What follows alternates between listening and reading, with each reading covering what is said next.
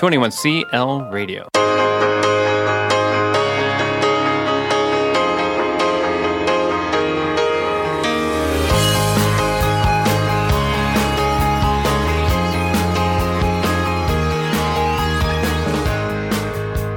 You're listening to the Run Your Life podcast with host Andy Vasily.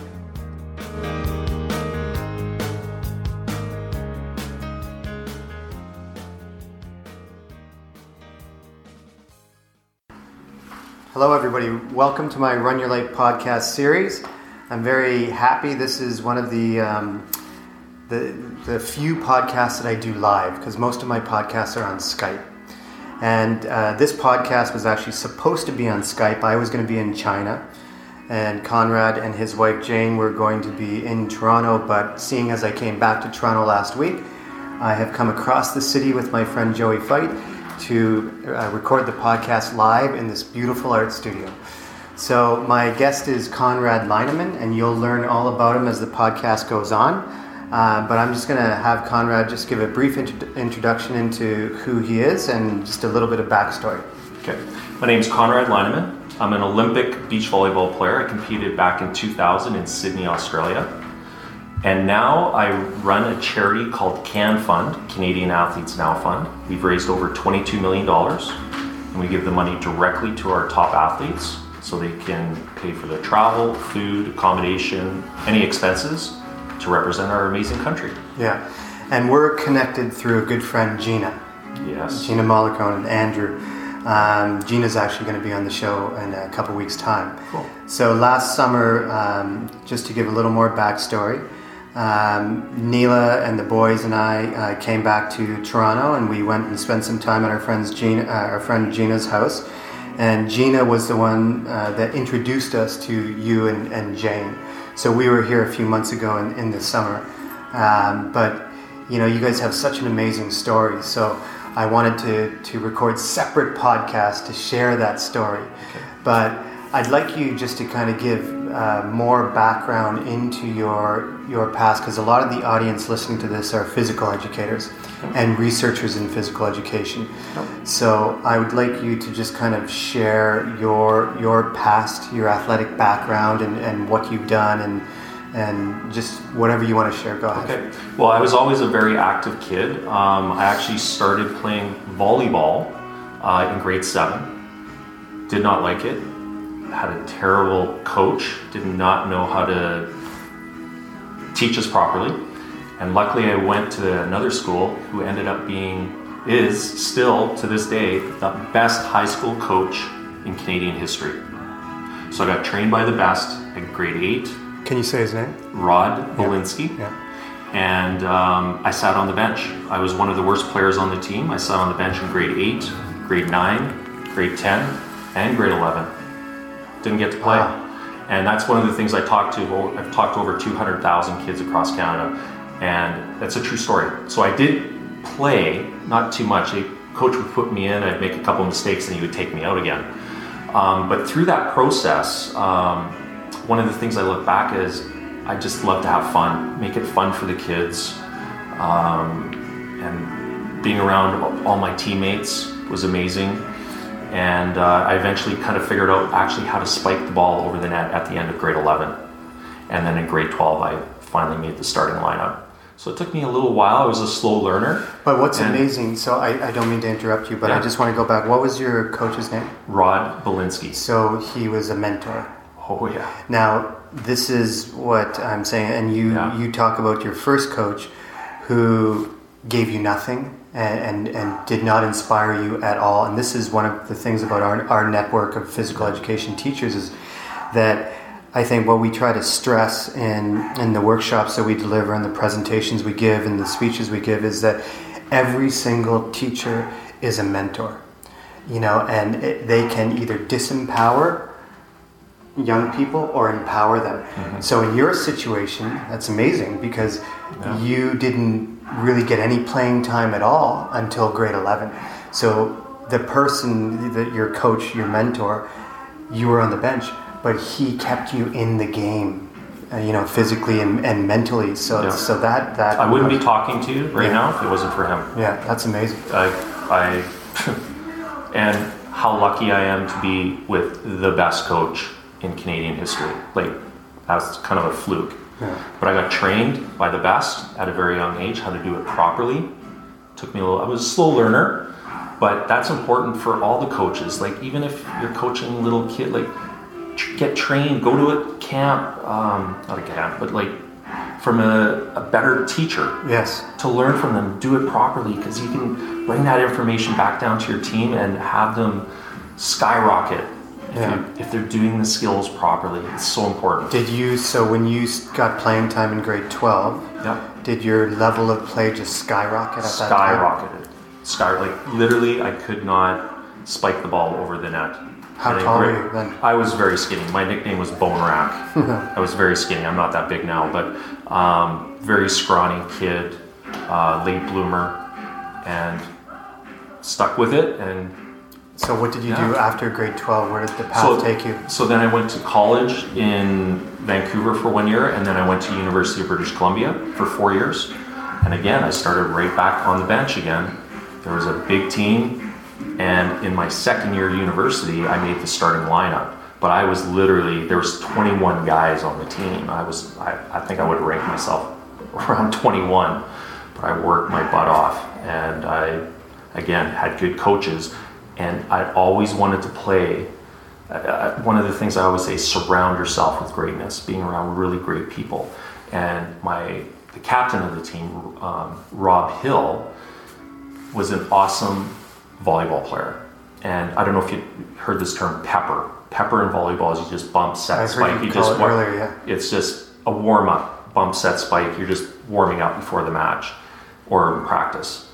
And I always wanted to do it with him because he was so good. And the rallies that we could get were just incredible. And my level started to go up because I was surrounding myself as much as I could around him and some of the other really good players we had. And again, my level it just was crazy how fast I was improving. But again, being around really great people and doing quality, and this is really important, is doing quality practicing, hitting ball with quality, not just doing it, not Nike, just doing it, which you're going to get better. But if you put quality behind what you're doing, again, your level So what's the criteria for defining quality in that situation? Quality in a free throw or whatever it is, in a free throw in a basketball, and you're practicing, you just don't grab the ball and just shoot it.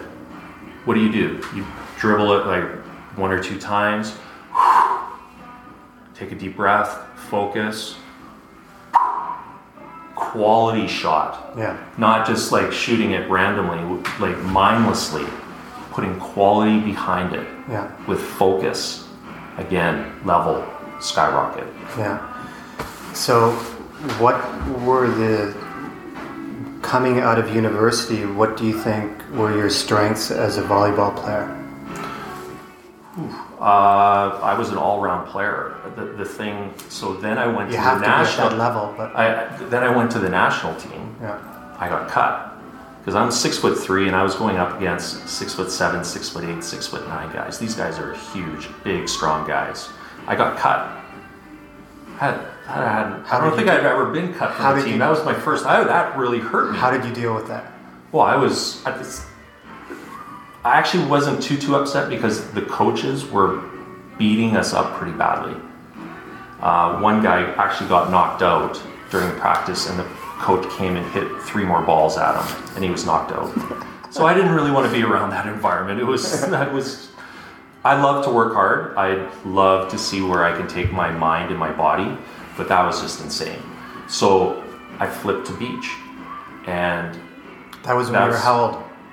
Well, it was in university. I started playing beach around 19, 20, but it was just for starting off, just little tournaments.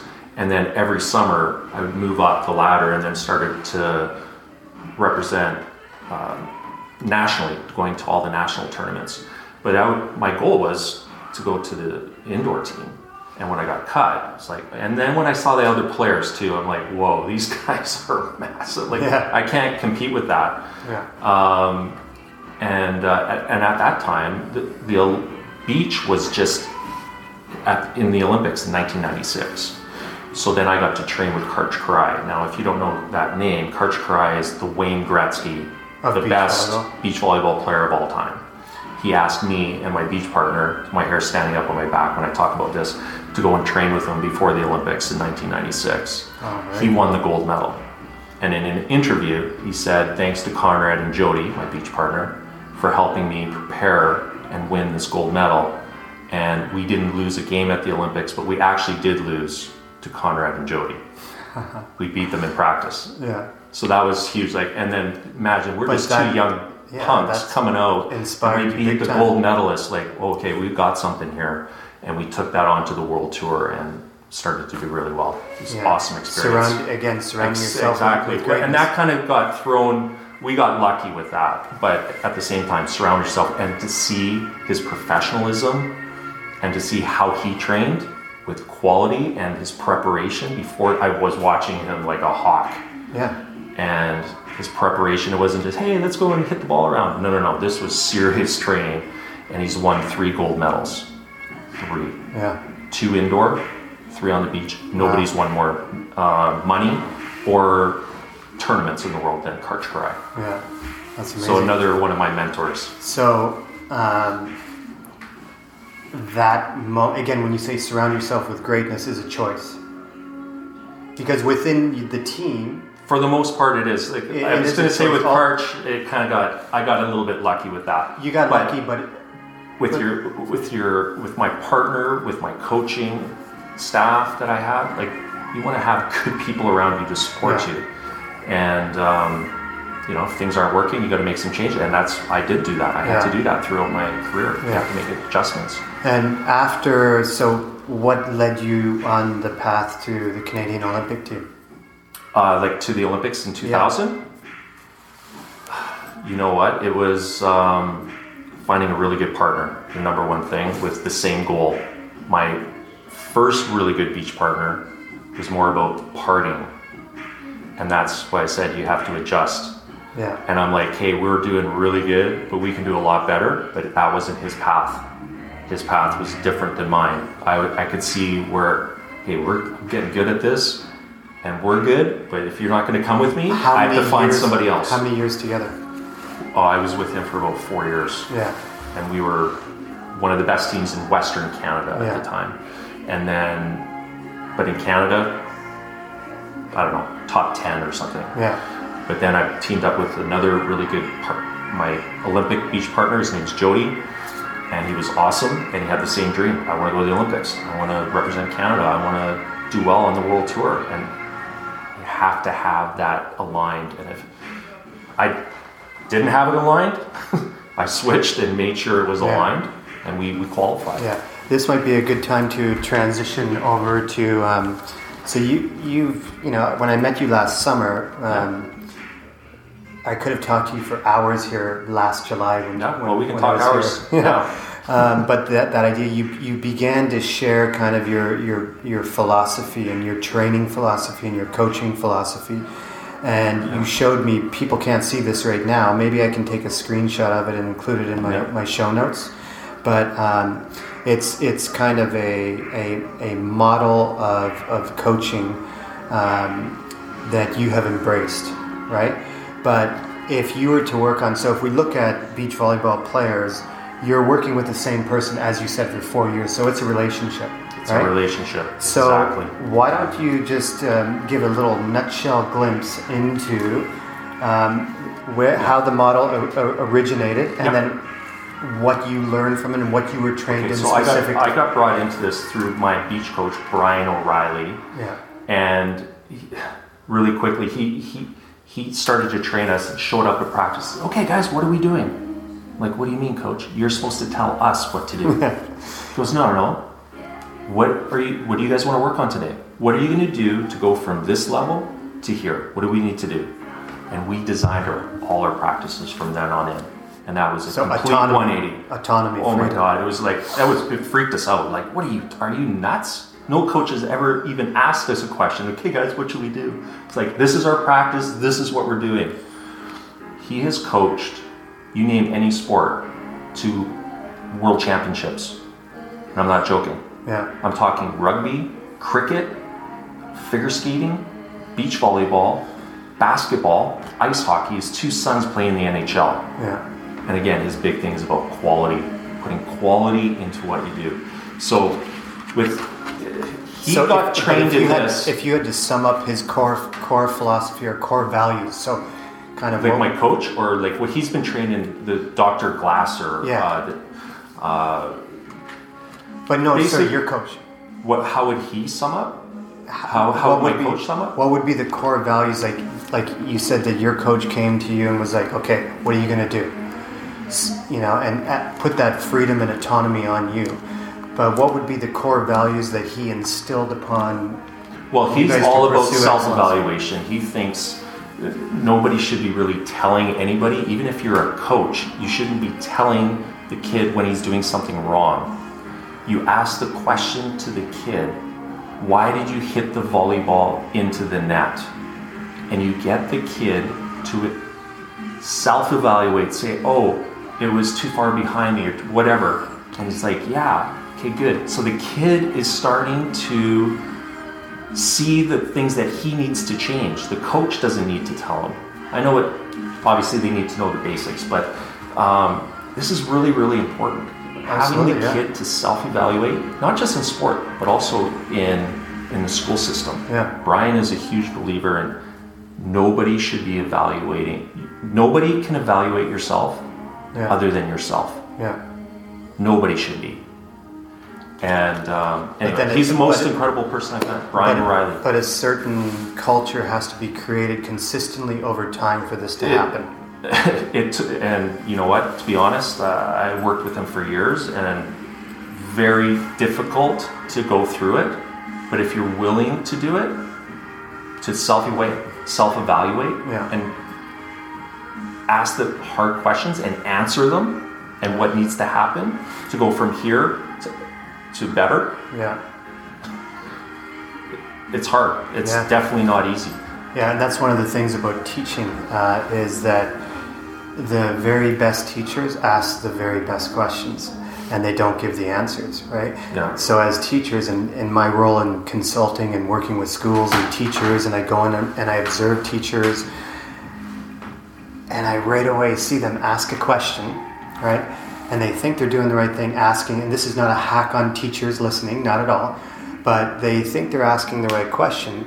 Then they give, first of all, that moment of silence they can't handle, So if the silence lasts more than 3 seconds, then they have to step in and give the answer. And as teachers, we're programmed to do that because we have to maximize the efficiency of the time that we have. Mm-hmm. But it's those moments of silence and introspection and kind of getting kids to reflect. Get their wheels spinning. Exactly. And then they can figure it out, but you have to be very comfortable with moments of silence. Did he allow those moments of silence and allow you to figure it out, or did he? I think the silence is still happening. It's always like, seriously, he's running in my head all the time. For sure. Yeah. He would ask questions all the time. He would never say, okay guys, you need to do this, this, and this. He would say, okay, you lost. What didn't go well? And what are we going to do to improve it? He would never say, this is what you guys need to do. And my partner and I would talk about it, say, okay, well, we should have tweaked this. Okay, next time. Because in beach volleyball, there's no coaching while you're playing. It's like tennis. Tennis, you're on the court. In beach volleyball, you're on the court. There's no coaching allowed. If the coach coaches, he's kicked out of the tournament, and I get fined $5,000. Yeah. So when you're on there, that's why the self-evaluation part is so important. I need to know when to call a timeout. I need to know what to say to my partner. If I say something to him and he takes it the wrong way, our performance is going to go down. Of course. Yeah. So you need to, it's a relationship. It's 2-on-2, beach volleyball. Yeah. And knowing their basic needs. And that's why one of the things is like finding out what makes them tick. It doesn't matter if it's your husband, your wife, even your students. Yeah. Finding out what their basic needs are and finding ways to meet their needs, and they will love you for that. Yeah. I'm going to throw I talked about this study on my podcast a few podcasts ago, but there was the longest longitudinal study in history, 77 years, and it was by a team from Harvard, and they started it after World War II. And if I fast forward to modern day, the researcher from Harvard Graduate School of Education, his name is Robert Waldinger, and he's a Zen priest, and he has been this lead researcher on this project for a couple of years, and so they're continuing the study, and the study is a study into what makes people happy and productive. That's it, full stop. So over all of these years, they've looked at the most, or the happiest people and the most productive people. What is it that makes them happy and productive? And they have conclusively shown over this whole time period that the happiest people and the most productive people are the ones that focus on relationships first. No matter if it's business, education, whatever industry that they're in.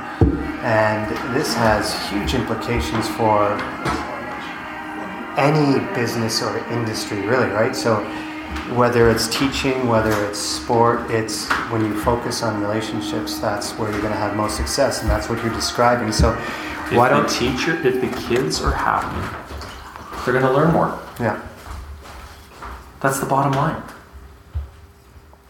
But that's what Brian says all the time. It's like, he had one teacher say, "Oh, well then the kids are going to like me."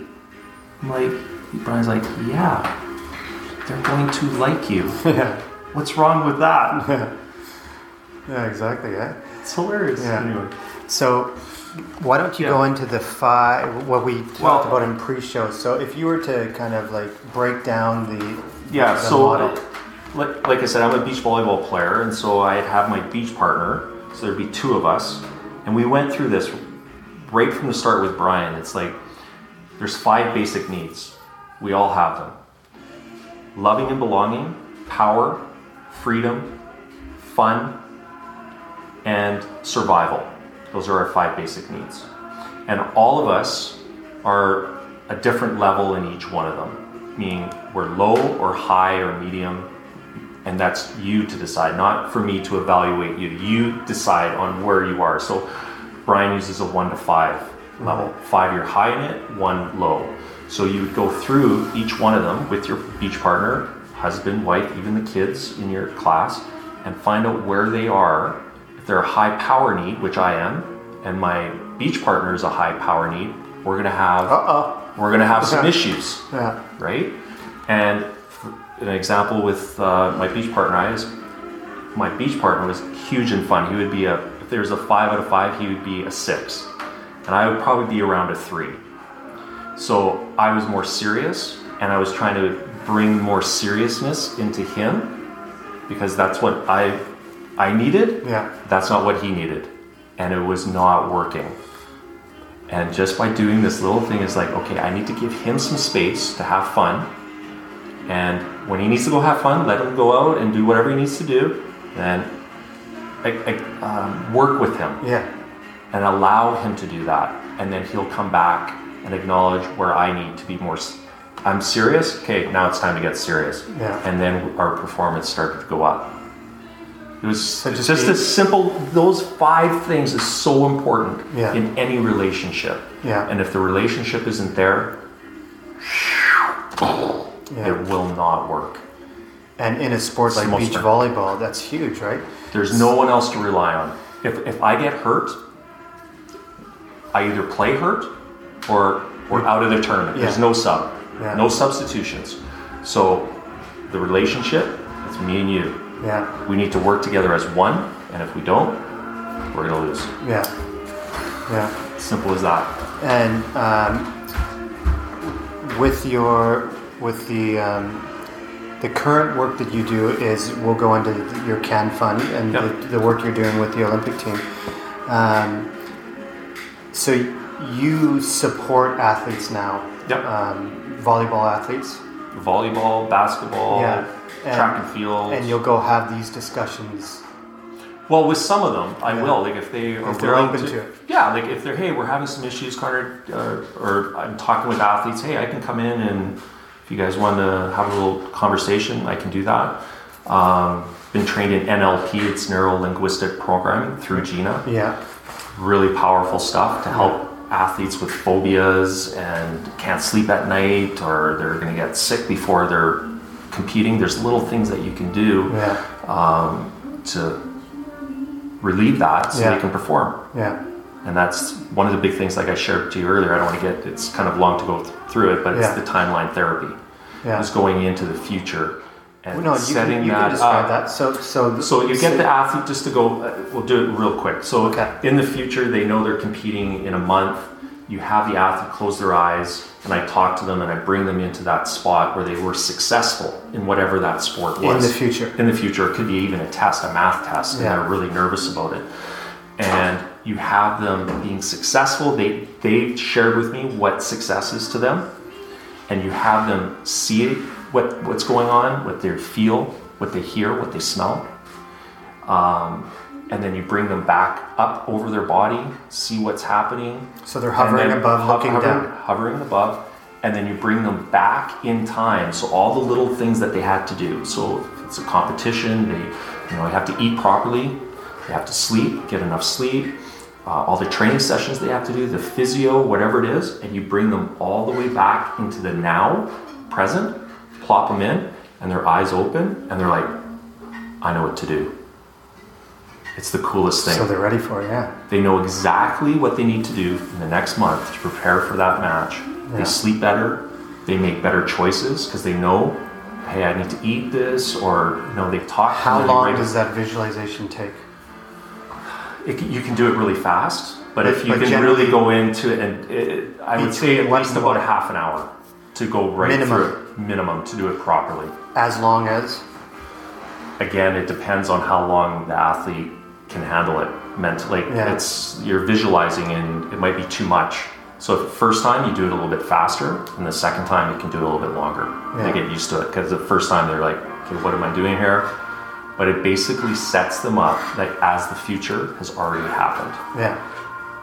So they're not nervous. They know what to expect. They know that they're gonna perform their best on that day.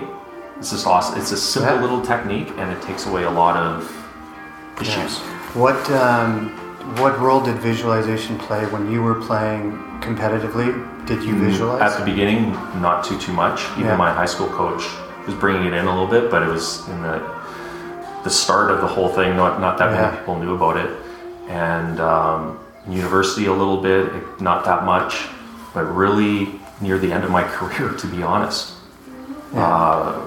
In 2001, and I only played another 5 years. I was on the national team for 14 years. I had no idea about all this stuff. Yeah. And it was because of Gina. Yeah. Got me in. Started that whole journey. Like, hey, there's more here. Yeah. There's, obviously you got to be physically strong, but it's the mental side of it. Yeah. And you hear that 90% is mental, 10% physical. Yeah. And I think I had it flipped the other way around, which I think a lot of people do. Met my wife Neela last summer. And she does a lot of mindfulness and visualization. So she's presented with Joey and I in Munich, Germany, and in Asheville, North Carolina. So she did this session on visualization and sport mastery. And she shares the story of Michael Phelps in the Beijing Olympics.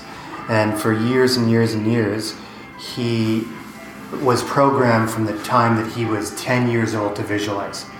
And his mom sat him down and took him through these visualization exercises.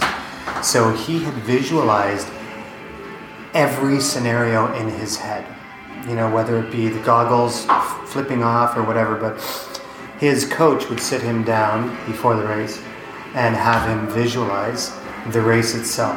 And the coach would pull out the stopwatch and say, okay, ready, you're on the board, you're diving in, go. And he would time and not say anything. And then Michael Phelps, if it's 200-meter freestyle, would visualize every stroke, the turn, everything, and then touch the wall. And when he touched the wall, the coach would stop the time, and it was always his time, just around his personal best time. So going through the visualization, imagine that, where he's programmed out. So in the Beijing Olympics, I don't know if it was what event it was, but his goggles came off, right? And he had prepared for that moment, and he just powered through, and he set the world record. And he truly believed that it was his visualization that allowed him. He was prepared for that moment of his goggles coming off, which some swimmers would just throw them right off, But quite an amazing story, and just shows, speaks volumes for the power of visualization. Totally. So awesome. let's transition over to tell everybody about Can Fund, because I think it's such an amazing initiative. So Can Fund was started by Jane Roos, who's my wife. She's You'll right be there. talking She's to right shortly. Okay. So we've raised over $22 million, and we give this money directly to all our top athletes so they can get $6,000 each, up to twice a year, so they can get $12,000. And they use it for training, equipment, team fees. A lot of our athletes have to pay to be on the national team. A lot of people don't know that. For equipment, they have to buy their own bike, or I have to buy my own volleyballs. Didn't get any volleyballs given to me, so I have to buy my own volleyballs. So every sport's a little bit different. And we help most of the athletes heading to the game. So we've helped around 80% of the athletes for the last number of Olympic Games. So we help most of the athletes. And so Canadians, we don't get any government funding. So it's proud Canadians, proud Canadian companies donate to us. Yeah. They get a tax receipt, and they find out who they've helped. Then we give the money directly to the athletes in their name. They can control this money. One of the issues in the sports system is there's money there, but the athletes don't really have too much say on where that money goes, and it's not used properly. So when we give the money to the athletes, they say, hey, I need to eat better. I need to organic food, or whatever they decide on where it is. I think it's the most powerful way to use money and help our athletes. So it's cool. We've had cool stories where athletes, nobody knows who they are, they won a medal, and they thank Jane on national TV, and so it's neat. And when I was here last summer, I remember seeing you had one initiative which was them doing artwork. Yes. Right? Yeah. Talk about that. Well, Jane can touch a little bit more on that because she's the artist, but it's basically asking our athletes that are artists, or maybe even really aren't artists, to do something, and we'd auction them off, and auction the art piece off and raise money for other athletes. So Jane's done it with famous Canadians. So she's done an art piece, handed it over to Prime Minister Trudeau. He's written 10 words to live by, and he hand wrote on the painting, and then we auctioned it off. And we do that with a number of other, like GSP,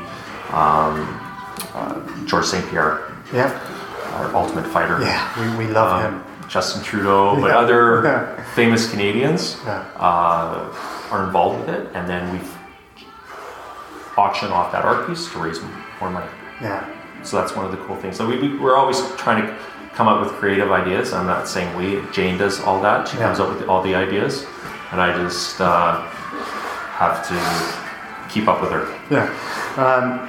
One of the things, so what do you find, like you personally, again, like our professional selves and our personal selves are intertwined, I believe, right? And a lot of people say professional and personal is separate, but I disagree. I think it's a journey. But if you were to kind of sum up what you feel is most rewarding with doing this work. Well, because you've been on we both have sides. a live workspace, so we're like full on here. We're personal work. I don't know, it's craziness here. I just love to help people. I love to help people do amazing things. That's it. And our athletes are doing incredible things. They just need a little bit of help to make that happen. You feel a part of the journey, though. Their journey. For sure, absolutely. Right? Yeah. So I'm going to put you in the hot seat to conclude. Oh boy. Are you ready for this? I have no idea. Let me see here. Your greatest source of inspiration outside the world of sport. Whoa. Well, as soon as you said, I go back to Jane, my wife. She's gone through a lot. You'll learn a little bit about that. But living life in the moment, and that's one thing I've learned a lot from her, is not looking too far off in the future. You have to do that, but you don't know what's going to happen in the future. So I have a lot of respect for her, and I love her, and she's an incredible lady. Wonderful way to end part 1 of this episode. Is this like part 10? Well, that'll be we're going to do Jane. Yeah. So any final words to the educators from around the world listening? Any advice? I would just say keep it fun as much as possible. Meet the kids' needs, find out what their needs are. It's so important. They'll love you for it, they'll learn more, and that's it. That's all I'm going to say. Excellent. Cool. Thank you, my man. Thanks for coming all the way from China to interview me. I love it. Okay, thanks everybody for listening.